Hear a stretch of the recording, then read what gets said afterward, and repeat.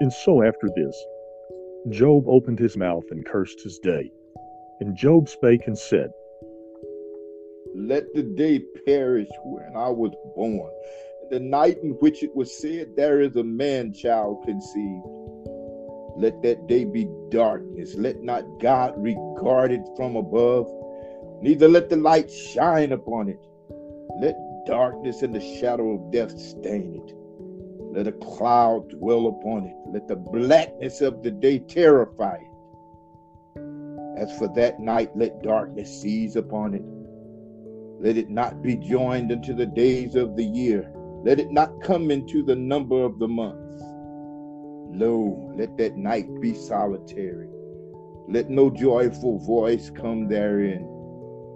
Let them curse it that curse the day, who are ready to raise up their mourning. Let the stars of the twilight thereof be dark. Let it look for light, but have none. Neither let it see the dawning of the day, because it shut not up the doors of my mother's womb, nor hid sorrow from mine eyes. Why died I not from the womb? Why did I not give up the ghost when I came out of the belly?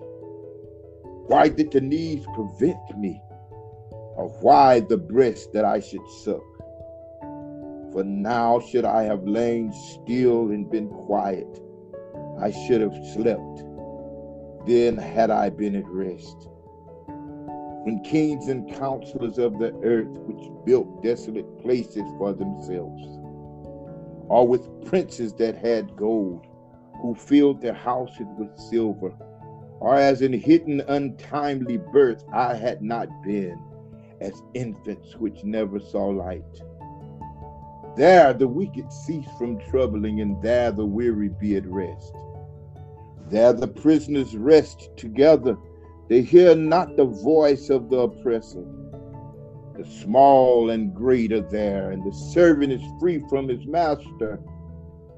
Wherefore is light given to him that is in misery, and life unto the bitter in soul, which long for death, but it cometh not, and dig for it more than for hid treasures, which rejoice exceedingly and are glad when they can find the grave.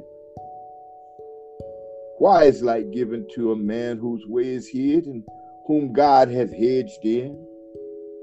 For my sighing cometh before I eat, and my roarings are poured out like waters. For the thing which I greatly feared is come upon me, and that which I was afraid of is come unto me. I was not in safety, neither had I rest, neither was I quiet, yet trouble came.